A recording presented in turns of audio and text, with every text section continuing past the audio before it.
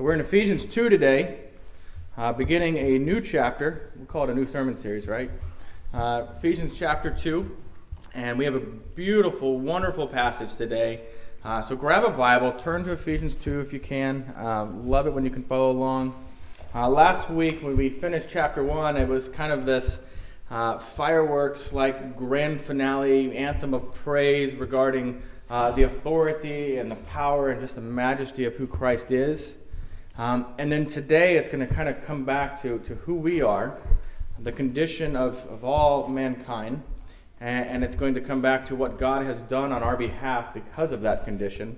And so I ask that you listen closely or follow along if you got the text open. We're going to read the first 7 verses of Ephesians chapter 2. Verse 1, chapter 2.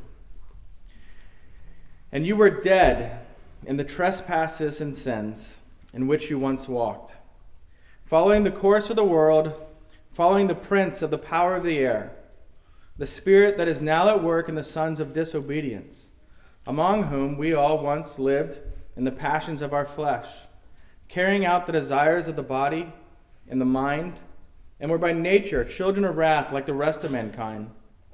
But God, being rich in mercy, because of the great love with which he loved us, even when we were dead in our trespasses, made us alive together with Christ.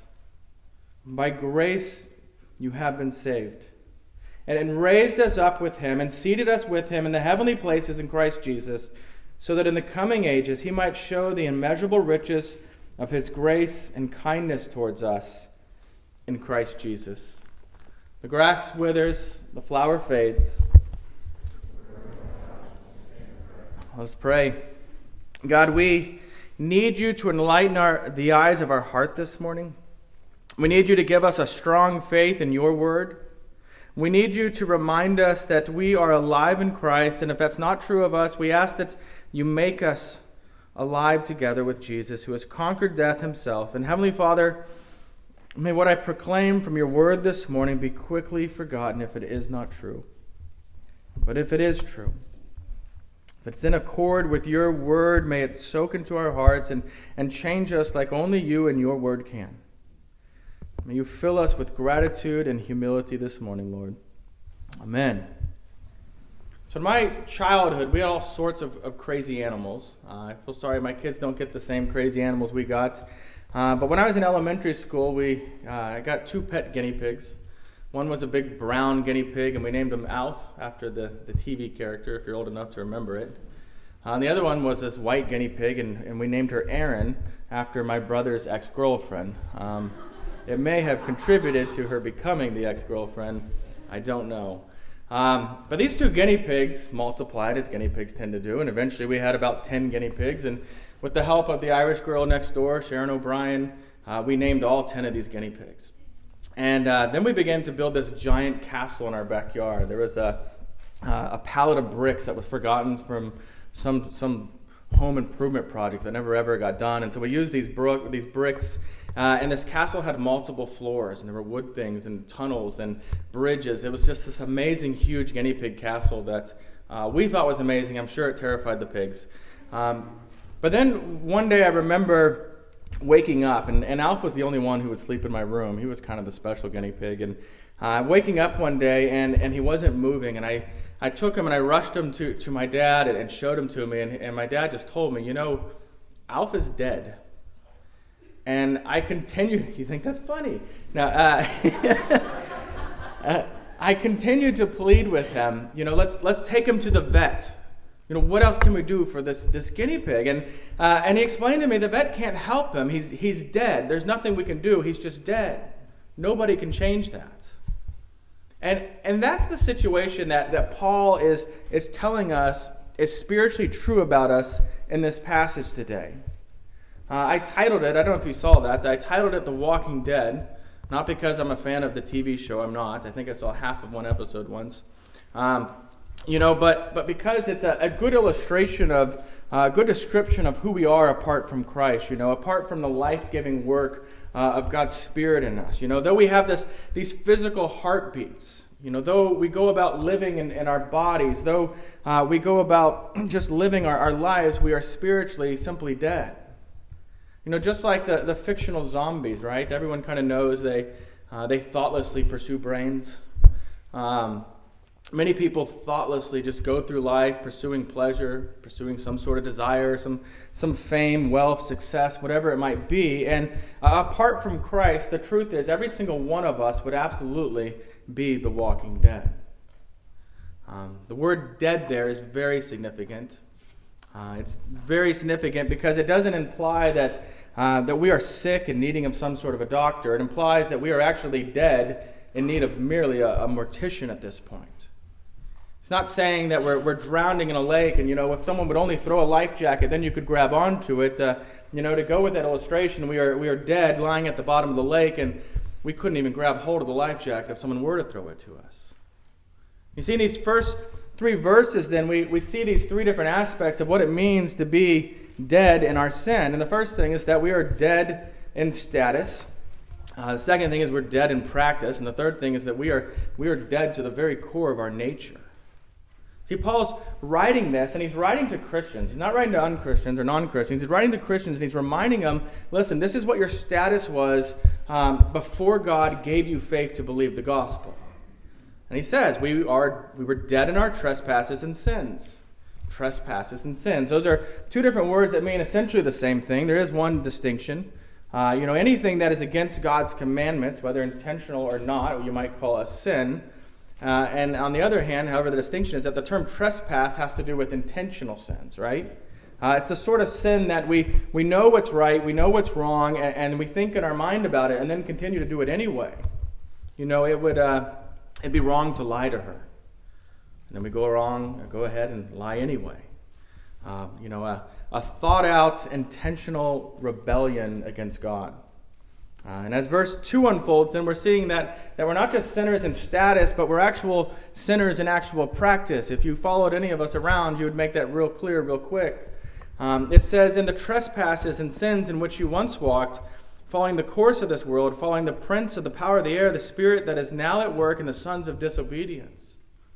I've listened to so many people in my life try to explain to me the idea that mankind is generally good. And I hear that, and I think if you mean compared to Hitler or Mussolini, then sure. Not everyone commits that sort of evil in their life, then sure, I can agree with you on that level. But we're not being compared to Hitler or Mussolini. We're being compared to the law of God. We're being compared to actual holiness. That's the standard we're held up to. It's kind of like, someone might think that they have white teeth, and they're very happy about their white teeth, and that's true if they were to compare it to a stick of butter. Yeah, you have white teeth compared to a stick of butter, but when compared to something truly white, something that is actually truly white, it becomes clear that maybe your teeth are far off. And that's, not only that, but we learn in Romans 14:23 where it says, Paul's writing there, and he says, whatever does not proceed from faith is sin. And that just adds a whole other dimension to this. If we have motives other than the glory of God when helping an old woman carry her groceries, well, that's certainly a kind act, for sure. We've still failed to act according to true, actual godliness. And I know that sounds harsh. I understand that. But I want us to understand that even simply refusing to properly relate to God as creatures should relate to the Creator, things like denying His existence, denying God's right to rule over us as our Creator, these are active practices of sin. And so then Paul here uses this word picture, right? Walking. It's the idea of walking, of following this worldly path, as he puts it. Walking is a very common biblical image that has to do with the way we live, our actual life, our behavior, our decisions, the way we think about things. And often in Scripture, this word, the world, we know it in general terms, but this term world is to contrast the ways of God and the ways of the world. These are 2 separate paths, 2 separate ways of living. And if we walk the path of this world, then we're not walking the path of God. And that shows us to be dead in our sin. And this text goes on. When I was a teenager, my father was a Christian, but he didn't have a whole lot of first-hand knowledge of Scripture yet. And I'll never forget him telling me, Brian, the Bible says that Satan controls the TV and the radio stations. And you see what's on the TV, and you're like, all right, sure. And I, too, was a new believer at the time. Google didn't exist yet. And so, I kind of thought, that doesn't quite sound right. I don't want to really push back too quickly, but, the radio wasn't actually invented until about 1900 years after Paul wrote this. And so I kind of pushed back, well, where does it say that, Dad? And it took a long time, but eventually he came back, and the answer he brought me was this passage right here, where it says, in verse 2, the prince of the power of the air. The prince of the power of the air. This does refer to Satan, but it does not specifically refer to TV or radio. These are mediums that can be good for good or evil. They don't necessarily belong to Satan in any way. It's this general idea, though, that Satan has some influence in the world as we currently live. It's a phrase that's used almost like you might use the phrase, love is in the air, right? It's present here. There's an aspect to it.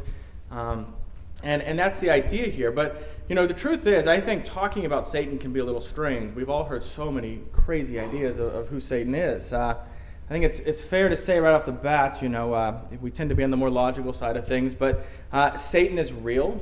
Satan is a spiritual being, but Satan is not even close to being on equal with God. When you see him in cartoons like they're equals, that is far from reality. He is not equal in power or authority or any other way. He was created by God, an angel who became rebellious. Satan knows for sure that his destruction is certain, and yet, for whatever reason, God allows Satan to still exist. It is quite a mystery to us as to why. Scripture speaks of Satan often. John 12:31 describes Satan as the ruler of this world. Matthew 9:34 speaks of, gives him this title, the Prince of Demons. Oddly enough, 2 Corinthians 4:4 just kind of creepily refers to Satan as the god of this world. Not the world, but this world, this aspect. And how Satan influences people is a bit of a mystery, and yet we do know that he does. 1 Peter 5:8 is real clear. It says, your adversary, the devil, prowls around like a roaring lion seeking to devour someone.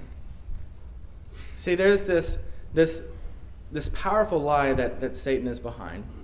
And it's a lie that every sin ultimately tells us, communicates to us. And the lie is this, that sin will give you pleasure, sin will give you joy that is greater than the pleasure, greater than the joy that you will get from following the Lord. Put some examples. That sexual sin promises to satisfy your desires, and it is a lie. Sure, it will deliver pleasure for a moment. That part's true. But outside a proper godly context, it will not satisfy. And if you're in Christ, it will only further serve to drive a wedge relationally between you and your Heavenly Father, who deeply loves you. See, the lie that sin tells us manifests itself in many ways, and but always offering that same promise of satisfaction, of joy that it simply cannot fulfill.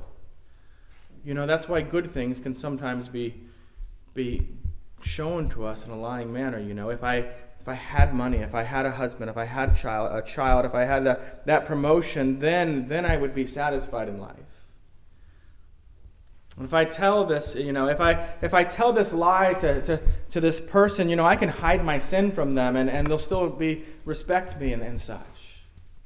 If in my anger I can tear into that person, just rip into them, tell them what I want to say. If I can do that, then I'm going to feel good. I'll feel powerful. The weight will be off my shoulders, and that's just not the truth. Because if there's any work of the Spirit in your life, then you're not going to feel powerful in that moment. You're going to feel regret.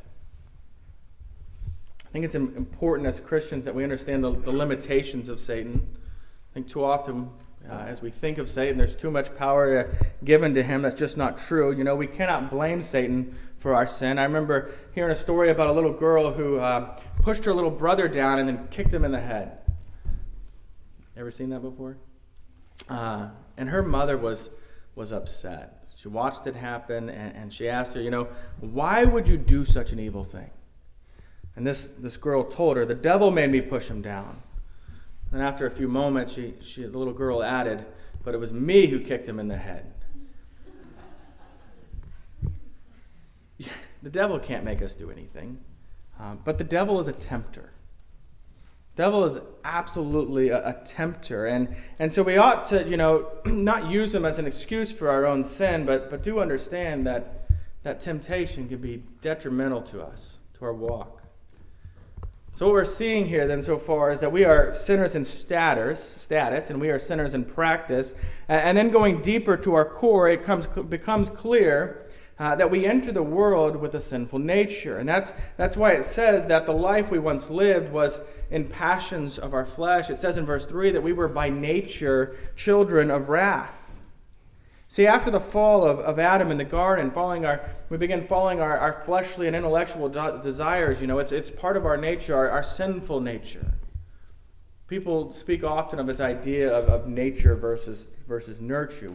We see things in children and animals and such and wonder, was it nature, was it nurture? And what they mean by this is that there are some things that we need to be taught to do, things that we learn, and some things that we just naturally do. A clear example of nature would be blinking your eyes. No one, pulls their children aside and are like, okay, so every once in a while you got to blink your eyes or they're going to get dry. It's just something you do. It's nature. Brushing teeth, on the other hand, is something that must be taught. It's nurture. No child in the history of the world has ever brushed their teeth naturally, without being taught so. And even after being taught so, they rarely do it.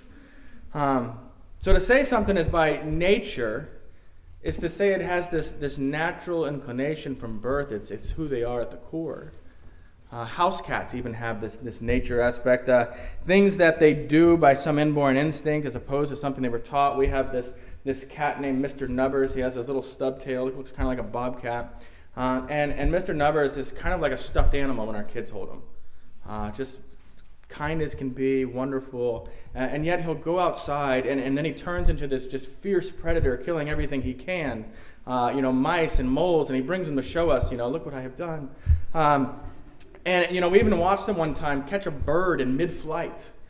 Thinking, that thing sleeps in my daughter's bed. Just instinct. He's got a bowl of food inside waiting for him with some specially crafted food for him, and yet he's outside killing things.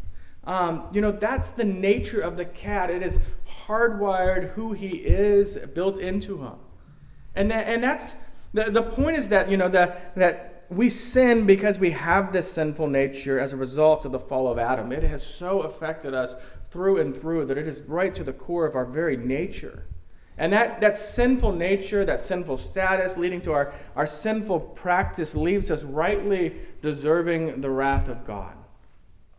And I know there is a cultural objection to this idea. Even Lady Gaga's song, I Was Born This Way, is meant to abolish responsibility. And well, yes, you were born this way. No one's arguing that. But that doesn't get us off the hook for our sin. It just doesn't. In 1893, Chicago, the city, hosted the World's Fair. And at that time, there was this man by the name of Dr. H.H. Holmes. And H.H. Holmes built this hotel. It wasn't a normal hotel. It had soundproof rooms, a hanging room. There were gas chambers built into some of the walls. There was a big furnace in the basement where he could burn away any evidence he needed to burn away. Holmes was, probably the first serial killer, at least the first one the media got any attention to. He was believed to have murdered upwards of 200 people, mostly young women. Eventually, Holmes was caught. And when they asked him about why he did this, what he said in response was this. He said, I was born with the devil in me. I could not help the fact that I was a murderer no more than a poet can help the inspiration to sing. That was his excuse. You see, our sinful nature absolutely condemns us just as much as our sinful actions. And while most likely, boy, I hope this is true, you're not as despicable as Dr. H.H. Holmes to the degree, and the degree to which you sin, it is certainly absolutely true that the way that you and I hear that story of Holmes and look at him, a holy God could look at us and view us that way in our natural state. Sure, we are born in this world as these sweet little babies, and yet we are still born, spiritually dead, having a sinful nature. Paul's not speaking here, merely of some idea in our head of, the people worse than us, some drugged out criminals or terrorists or whatever it is, you want to think about in society. He's talking about everybody in society. Everyone. And that's why Paul has this statement, we were like the rest of mankind. That was us too. He's including us. It says, Romans 5:12 teaches us, just as sin came into the world through one man, and death through sin, and so death spread to all men because all sin. Now, all of this is looking back on our life, right? He's looking back to before we trusted in Jesus. And Paul remembers a life where we followed whatever the passions of our flesh and the desires of our body and the desires of our mind sought after. And what becomes absolutely clear is that we have no ability to save ourselves. Do you understand that the depths of our deadness apart from Christ? See, in our natural state, we are not sick patients in the hospital. We are toe-tagged corpses in the morgue. If God were only just and not loving, if he wasn't faithful to his covenant, if he wasn't a promise-keeping God, then the story could absolutely end right there, put a period at the end of this, close the book, it's over. However, our God is more than merely just. He has love for his people. He keeps his covenants. He makes promises and he follows through with them. And all of this leads God into actual action. And that's where this text changes. This is where God does something, and it happens so quickly in the text that it almost gives you whiplash as you're reading past it. Do you see it there? That phrase, but God? There is so much hope packed in those two words. But God. But God what? It says that God is rich. He is absolutely loaded, right? Not with money here, but he is absolutely loaded with mercy. But God being rich in mercy. Do you know what mercy is? It's often confused with grace. We use the words interchangeable. They're both things that God does to us, gives to us. We're going to see grace in verse 7 today. But mercy is when God does not punish us as our sin deserves. We deserve his judgment and wrath, and yet God withholds it. And so we're dead in our sins. We cannot save ourselves, but God is rich in mercy. He is rich in this desire. He is rich in the means to not punish us as we deserve. And so why? You hear that, and hopefully you'll wonder why. It says, why is God rich in mercy to us? And verse 4 tells us, because of the great love with which he loved us. That's the same idea with the most famous verse in all of Scripture, the one that shows up at wrestling matches and monster truck things and everything in between. John 3:16, for God so loved the world. That's the motivation for what flows after that part of the verse. For God so loved the world that he gave his only Son, that whoever believes in him should not perish, but have eternal life. There was a point in my life when I didn't fully understand Christianity, and my understanding was something like this, so after I start being good, then God will start loving me. And this passage makes so clear, no. That's not it at all. Nothing like that. Because look, verse 5, even when we were dead in our trespasses. You see that there in verse 5? We were dead in our sin, but God made us alive together with Christ. Saint Augustine, or Augustine if you don't want to call him saint, once wrote, the grace of God does not find men fit for salvation, but makes them so. This is regeneration. All people on earth really belong to these two broad categories, those who are dead in their sin and those who are resurrected and alive in Jesus Christ. That's it. Dead in sin, alive in Christ. There is no other category. And since we're born spiritually dead, before we can believe the message of the gospel, we must be made spiritually alive, and that's what God does for us. Romans 5:8 summarizes this beautifully when Paul writes, God shows his love for us, and that while we were still sinners, Christ died for us. And verse 5 in our passage then ends with an amazing statement, by grace you have been saved. We're not going to dig in that today because we're going to get into it more fully in 2 weeks when we get to the next portion of Ephesians. So we're going to move past it to verse 6 today, which says that he raised us up with him and seated us with him in the heavenly places. You see, because Jesus was risen from the dead, or has raised from the dead, that same power is breathing life into us, and we are being raised from being dead in our sin to being alive in Christ. And then verse 7 begins with that purpose statement, so that. Anytime you see that in Scripture, those words always indicate some purpose is coming afterwards, so that. And here God is given the reason for giving us eternal life.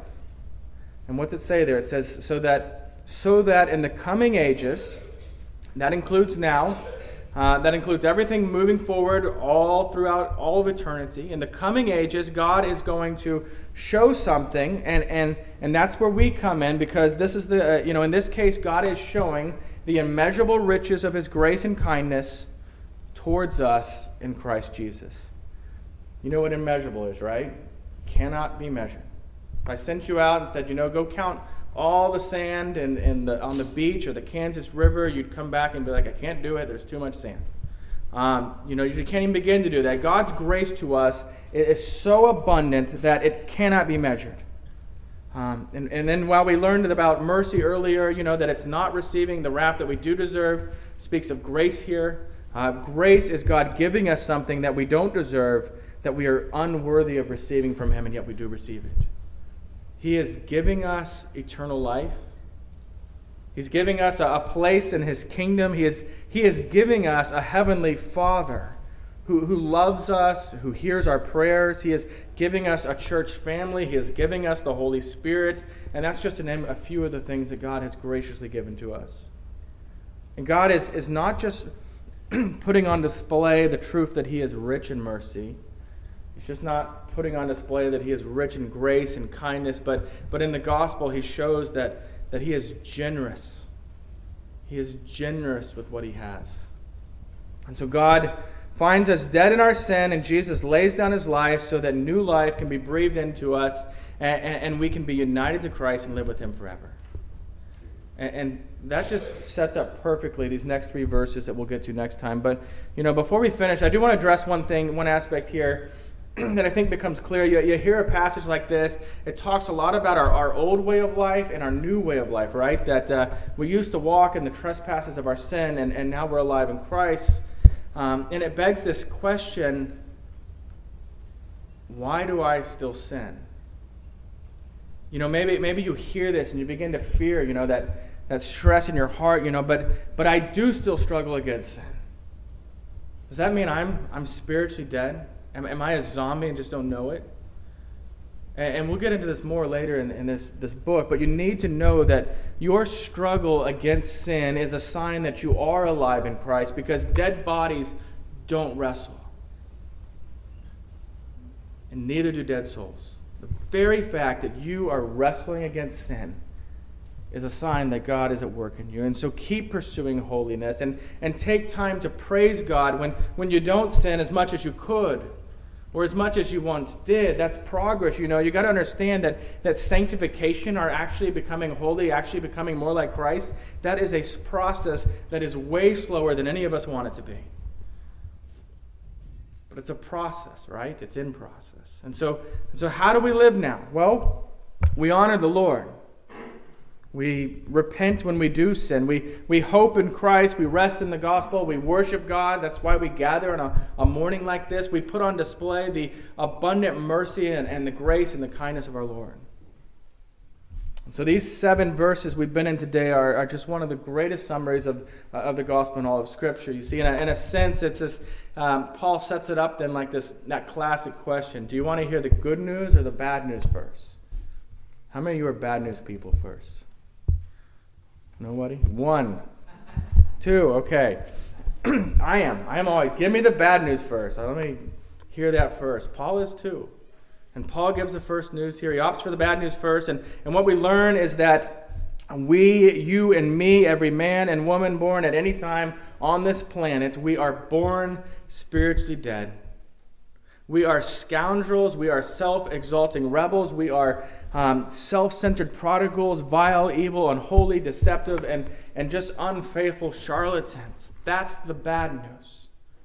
So you want to hear the good news. But God. The good news is, but God. We were born dead, but God revived us. He made us alive in Jesus Christ. But God loves us, the unlovable. But God showers us with His mercy. But God pours out His grace and kindness lavishly upon us. But God. What do? Well, we live. We put on display for all creatures the glory of God as it is manifested in His merciful and His gracious love for us. That's what we do. Knowing the grace of God in this way, when you really see it this way, from dead to life, and it's a work of God in that way, this ought to create in us. It ought to create in our personal lives and the culture of this church just an unmistakable humility. Because it's not you, it's not me, it's God. See, the truth is, you and I and everyone who calls on the name of Jesus would continue to be dead in our sin if it were not for the grace of God who made us alive in Christ. Hallelujah. Let's pray.